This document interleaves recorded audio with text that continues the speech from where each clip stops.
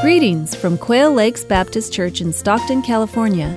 Thank you for your interest in our downloadable messages. Our more recent teachings, such as Pastor Mark's current sermon series, are always available on iTunes. However, for a more comprehensive offering of Quail's Bible-based teachings from Pastor Mark and others, we offer an extensive archive of downloadable sermon MP3s on our website, as well as information on our fellowship and our ministries. Please visit us online at www.qlbc.org. These messages are also available on CD or cassette. For more information, please call our church office at 209-951-7380. We trust you will be blessed and edified by what you are about to hear. Thank you for listening.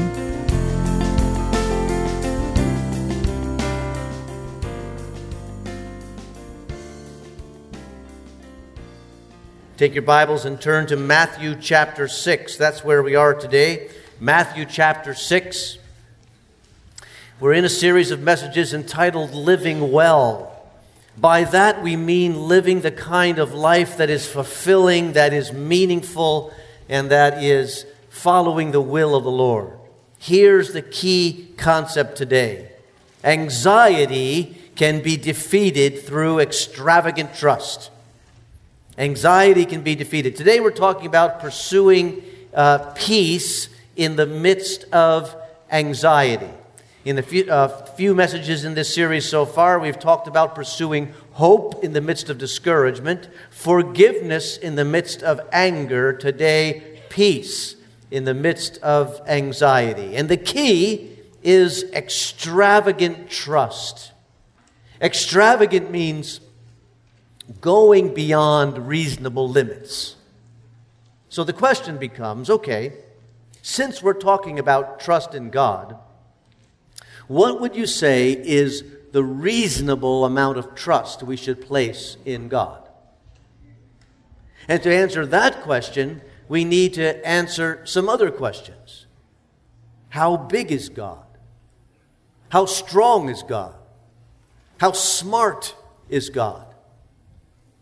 The way we answer these questions begin to betray the size of the God that we really believe in. And we can answer those questions possibly theologically correct in head knowledge. We can rattle off the words and say, well, God is infinite, God is almighty, and God is all-knowing. But if these truths just remain vague things that we think in our mind, but do not penetrate our heart and change our behavior, really, no matter what we say, we think, we have a shrunken view of God. And if we have a shrunken view of God, our life will be filled with anxiety. So today, I want to unshrink your view of God. Let me try to do that just for a moment. Think about the creation that God has made. You can think about the planet, think about nature, but think beyond that. Think about the heavens, the galaxy that we exist in, and the galaxies beyond this one. I was reading an article recently that scientists tell us that there are 200 million stars in our galaxy. And they say there are 200 million galaxies beyond our galaxy. So this article was saying if we were to get into a vehicle that traveled 669 million miles an hour, that's 186,000 miles a second, and begin to travel through our Galilee, before 10 seconds is passed, we'd be past the moon. Before 10 minutes is passed, we would be out of our solar system. And then we would begin to travel in space. 1 year, 5 years, 10 years, 100 years, 1,000 years. As we would travel on, 50,000 years at 669 million miles an hour. After traveling 50,000 years, we are 1/2 of the way through our galaxy.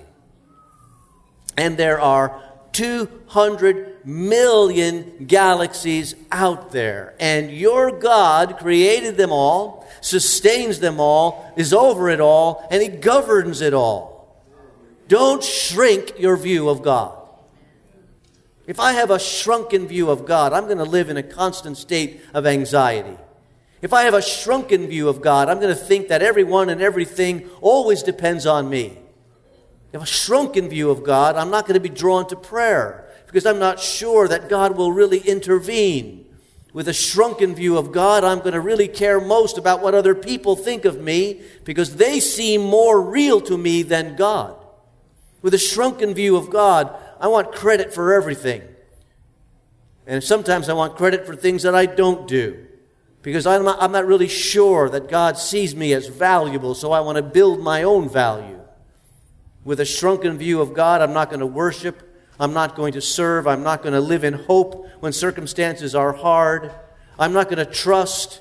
I'm going to attempt only those things that I know for sure I can succeed at because it's really all about me and what I can do.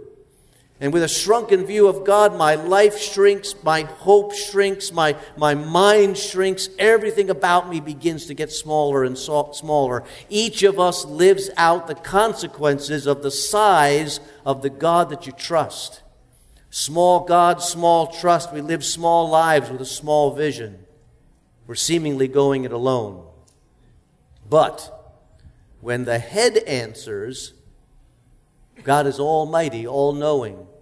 God is infinite. When those answers come into my heart and I begin to absolutely trust them and they change my behavior, my view of God expands, so my trust expands and my anxiety can be dealt with. This is hugely important. And Jesus knew that it's hugely important. And that's why he says what he says in Matthew 6. Read with me, starting in verse 28. He says, "Why do you worry about clothes? See how the lilies of the field grow. They do not labor or spin, yet I tell you that not even Solomon in all his splendor was dressed like one of these. If that is how God clothes the grass of the field, which is here today and tomorrow is thrown into fire, will He not much more clothe you, O you of little faith? So do not worry, saying, what shall we eat, or what shall we drink, or what shall we wear? For the pagans run after all these things, and your heavenly Father knows that you need them. But seek first His kingdom and His righteousness, and all these things will be given to you as well. Therefore, do not worry about tomorrow, for tomorrow will worry about itself. Each day has enough trouble of its own." Let's unshrink our view of God. What do we learn about God in that brief passage? We learn that God is wise enough to know what we need. We learn that He's powerful enough to rule an eternal kingdom. We learn He's gracious enough to show us favor. He's loving enough to see that in His sight we have value. And all of this adds up to the fact that I can extravagantly trust Him. A big God in a big way. I can submit to Him because I know that what He has in mind for me is best. Anxiety can be countered by extravagant trust, and we must do it. Because we live in an anxious time. We live anxious lives. We struggle with anxiety. The New York Times recently reported a discovery made by the scientists working on the Human Genome Project. They have identified what they call the worry gene. It is SLC684 gene on chromosome 17q12. I have no idea what any of that means. But I just said it so you didn't think I'm making it up. I could have been making up that gobbledygook talk right there, but I wasn't. Just trust me. That's what they're saying, okay? The worry gene. Those who have a short version of that gene are especially prone to worry. And as I say that, some of you right now are worrying that you have the worry gene. And if that caused you to worry that you have the worry gene, you probably have the worry gene. But whether you have it or not, Life is filled with stuff that causes us stress and anxiety. Stuff that we can't do anything about for the most part, but yet we're anxious about it. In those moments, this is what God wants you to hear. He wants you to hear, trust me with extravagant trust, because I am an extravagant God. If you do, I will give you strength that will surprise you. You'll be able to cope with what you're facing, because I will show up. The prophet Isaiah, speaking about God, says this in Isaiah 26, "You will keep in perfect peace him whose mind is steadfast, because he trusts in you." That's right thinking. Steadfast trust in a steadfast God. That is where peace is found. And here is why you should trust God extravagantly today. One, He's wise enough to know what you need. Verse 31. "So do not worry, saying, 'What shall we eat, or what shall we drink, or what shall we wear?' For the pagans run after all these things, and your heavenly Father knows that you need them." God knows what you need, and He knows what you will need. See, part of an anxious life is anxiety that comes from an exaggerated view about how much of the future I can really change and how much it depends on me. Somehow we believe this lie that comes from our culture that says, if I worry enough about this, maybe I can change the future. But you don't know what the future holds. God knows. He knows what you need now, and He knows what you're going to need then. And He calls us to live one moment at a time in trust with Him, in so doing, to have a life that is confident in God. And what do you think the Bible word is for living a life that is confident in God? It is faith. I have a confidence in God. That's what faith is. I have confidence and faith that God knows just what I need. That's what God wants you to know. But here's the rub. Very often what we are anxious about, what we worry about, is really not so much a need at all. Very often what we're worrying about is not in the category of need, it's more in the category of desire. And the desires are driven by the fact that you live in a culture that teaches you to be in competition all the time with everybody around you. I'll draw an example from my growing up years. Once in a great while, my parents would allow us to have soda at the dinner table.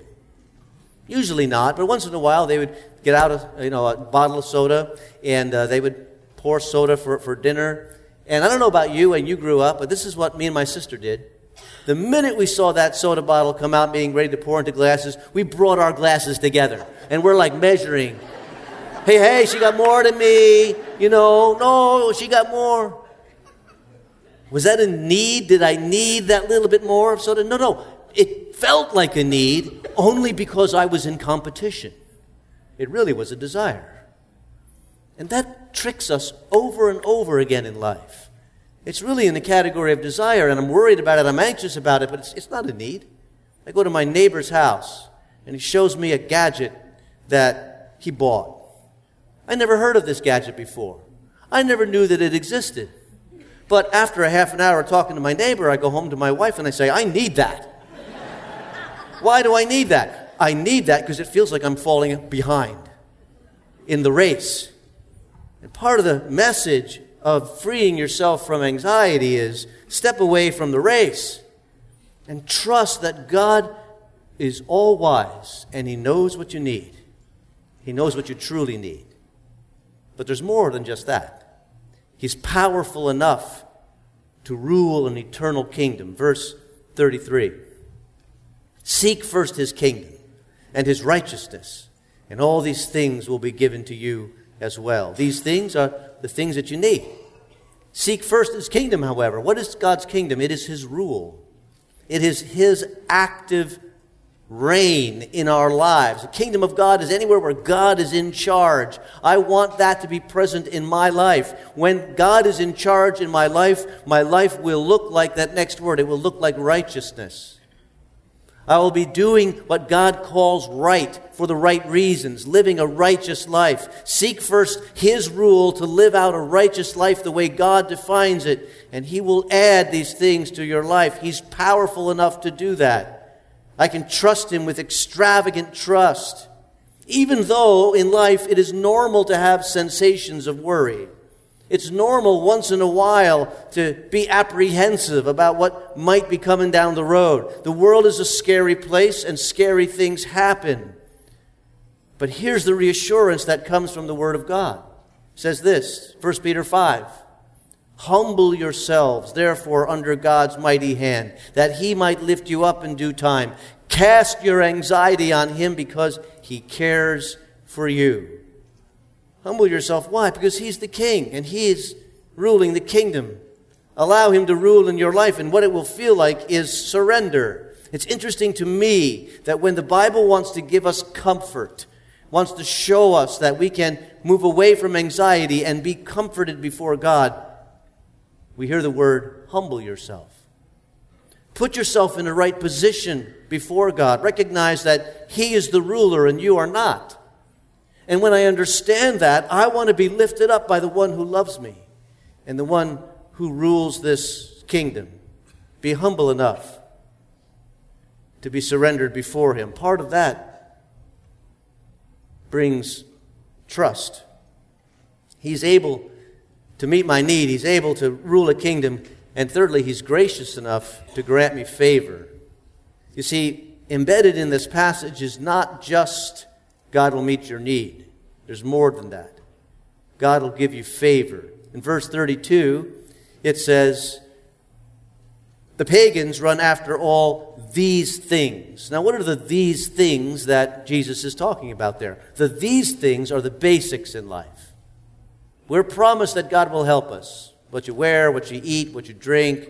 Everybody runs after these things. God knows that you need them.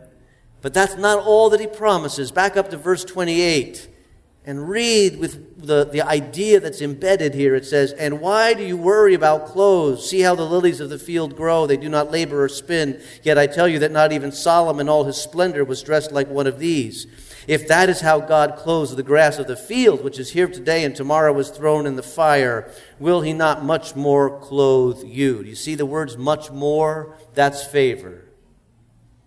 It's not just eking by. It's favor. God does not dole out survival rations. He goes above and beyond. That's why you can extravagantly trust Him. God has an artistic flair. God has an eye for color. God could have created the world in black and white, and you would never have known the difference. But He didn't. He could have never invented a sense of humor. You would never have laughed, and you would never miss it. You could never know what it's like to listen to music and appreciate music and have your soul lifted.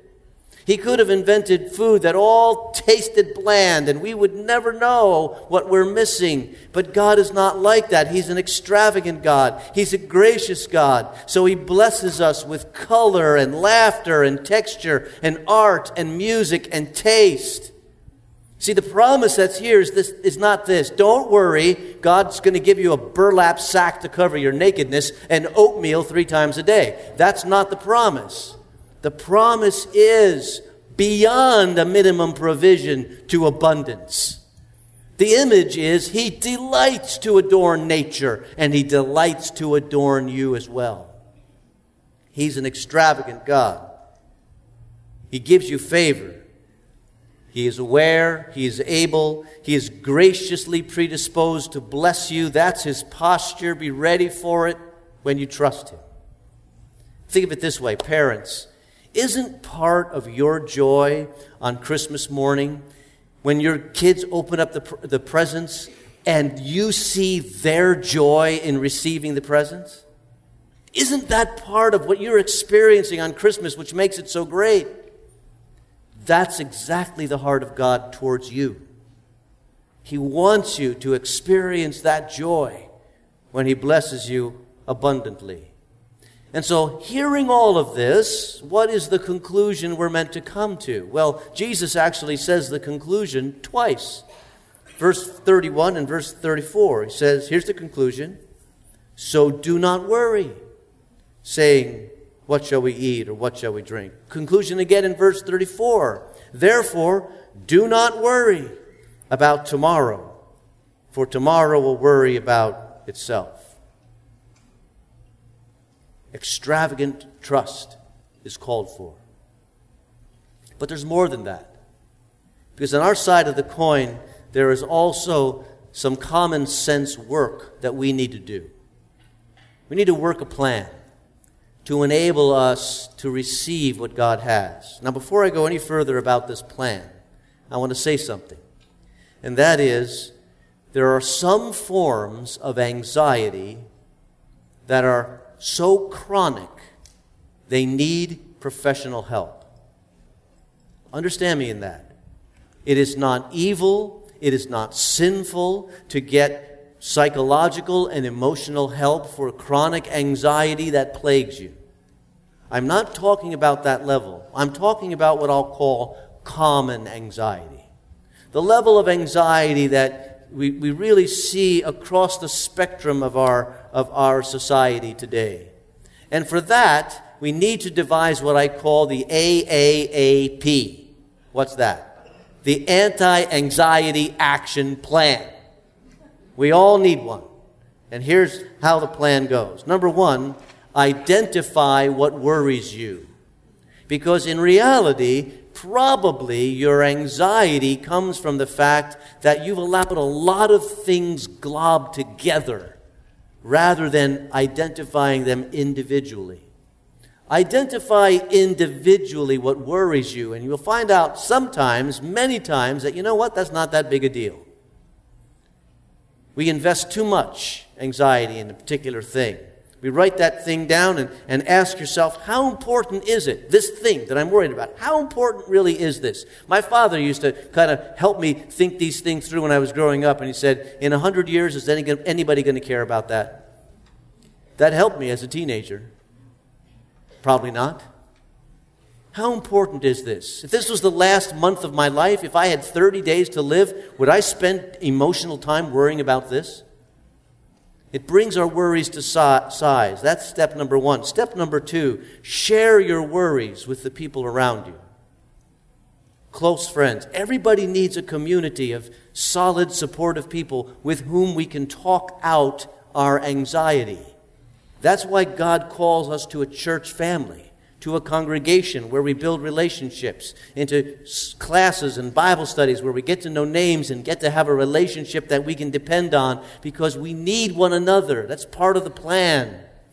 And we speak our concerns to one another, and we can help. Proverbs 17:17 says, a friend loves at all times, a brother is born for adversity. And this is why, because we need to share in a community that supports us. Number three, be present in your life daily. Day by day, be present. Usually we're not worried about the things that we're working on right now. We're worried about the next things. We're worried about tomorrow's things. And sometimes tomorrow can overshadow today. And that's not how God wants you to live. Remind yourself that no one knows the future except God. And that thing that you're worried about that looks so sure as gloom and doom may not turn out that way at all. So just give it to the Lord and live each day present. I'm not saying don't plan, but I'm saying work the plan. Live the plan. And part of the plan is enjoying your relationship with Jesus every day, enjoying your relationship with your family every day, your friends every day, the life you have every day. Be present in the moment rather than letting the next moments overshadow. Number 4, anti-anxiety action plan. Step 4. Act on the odds. No, I'm not telling you to go gamble. What I'm telling you is, by doing things, you can improve the odds of that thing that you're worrying about not coming true. So are you worried about a recent conversation you had with your doctor? Do what he told you to do. Did he tell you to change your diet? Change your diet. Did he tell you to lose weight? Lose weight. Are you worried about a test that's coming up? Study. Is the test tomorrow? Cram. Do something. Little actions make a difference to improve your odds, and your anxiety will be less. Fifth, present your request to God.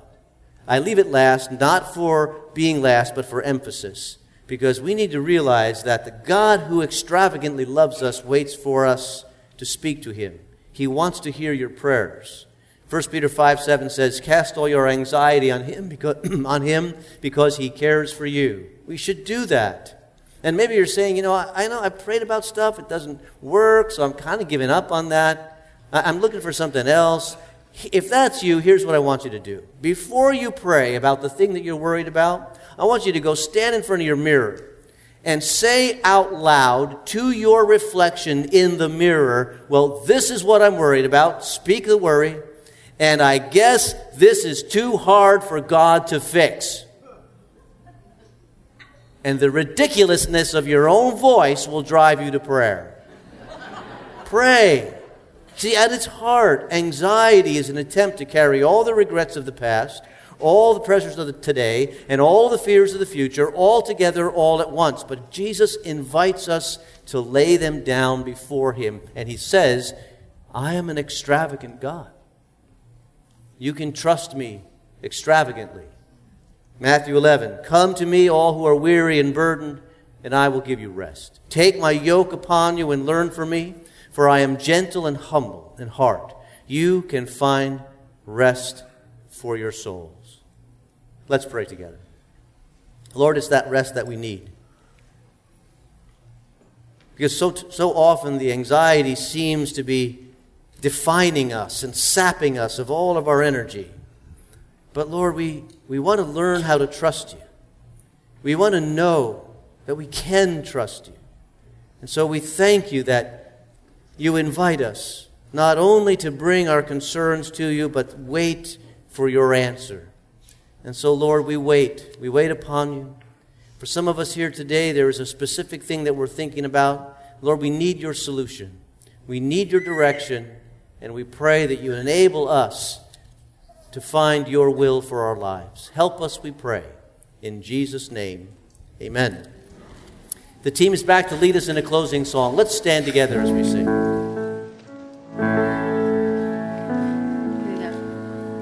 Everybody say your spirit lives within me. So I will walk in your peace. Your spirit lives within me. My victory, my victory. Your spirit lives within me. So I will walk in your peace. Your spirit lives within me. My victory. Your spirit lives within me, so I will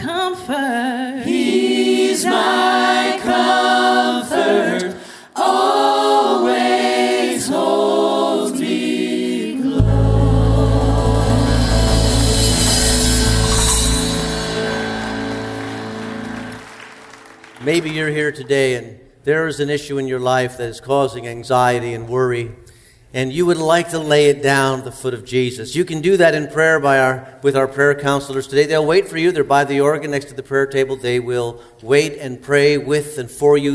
You slip forward as others are leaving. But first, let's all pray together. Lord, we thank you that you know exactly what we're facing and you already have a plan. We thank you that you know what tomorrow will bring, and you're already there. So, Lord, we trust you in it. We pray that as we live lives of faith, walking by faith and not by sight, we would be examples of what it means to be the people of Jesus. Help us do that in this next week, we pray. For we ask it in Christ's name, amen. God bless you. Thanks for coming today.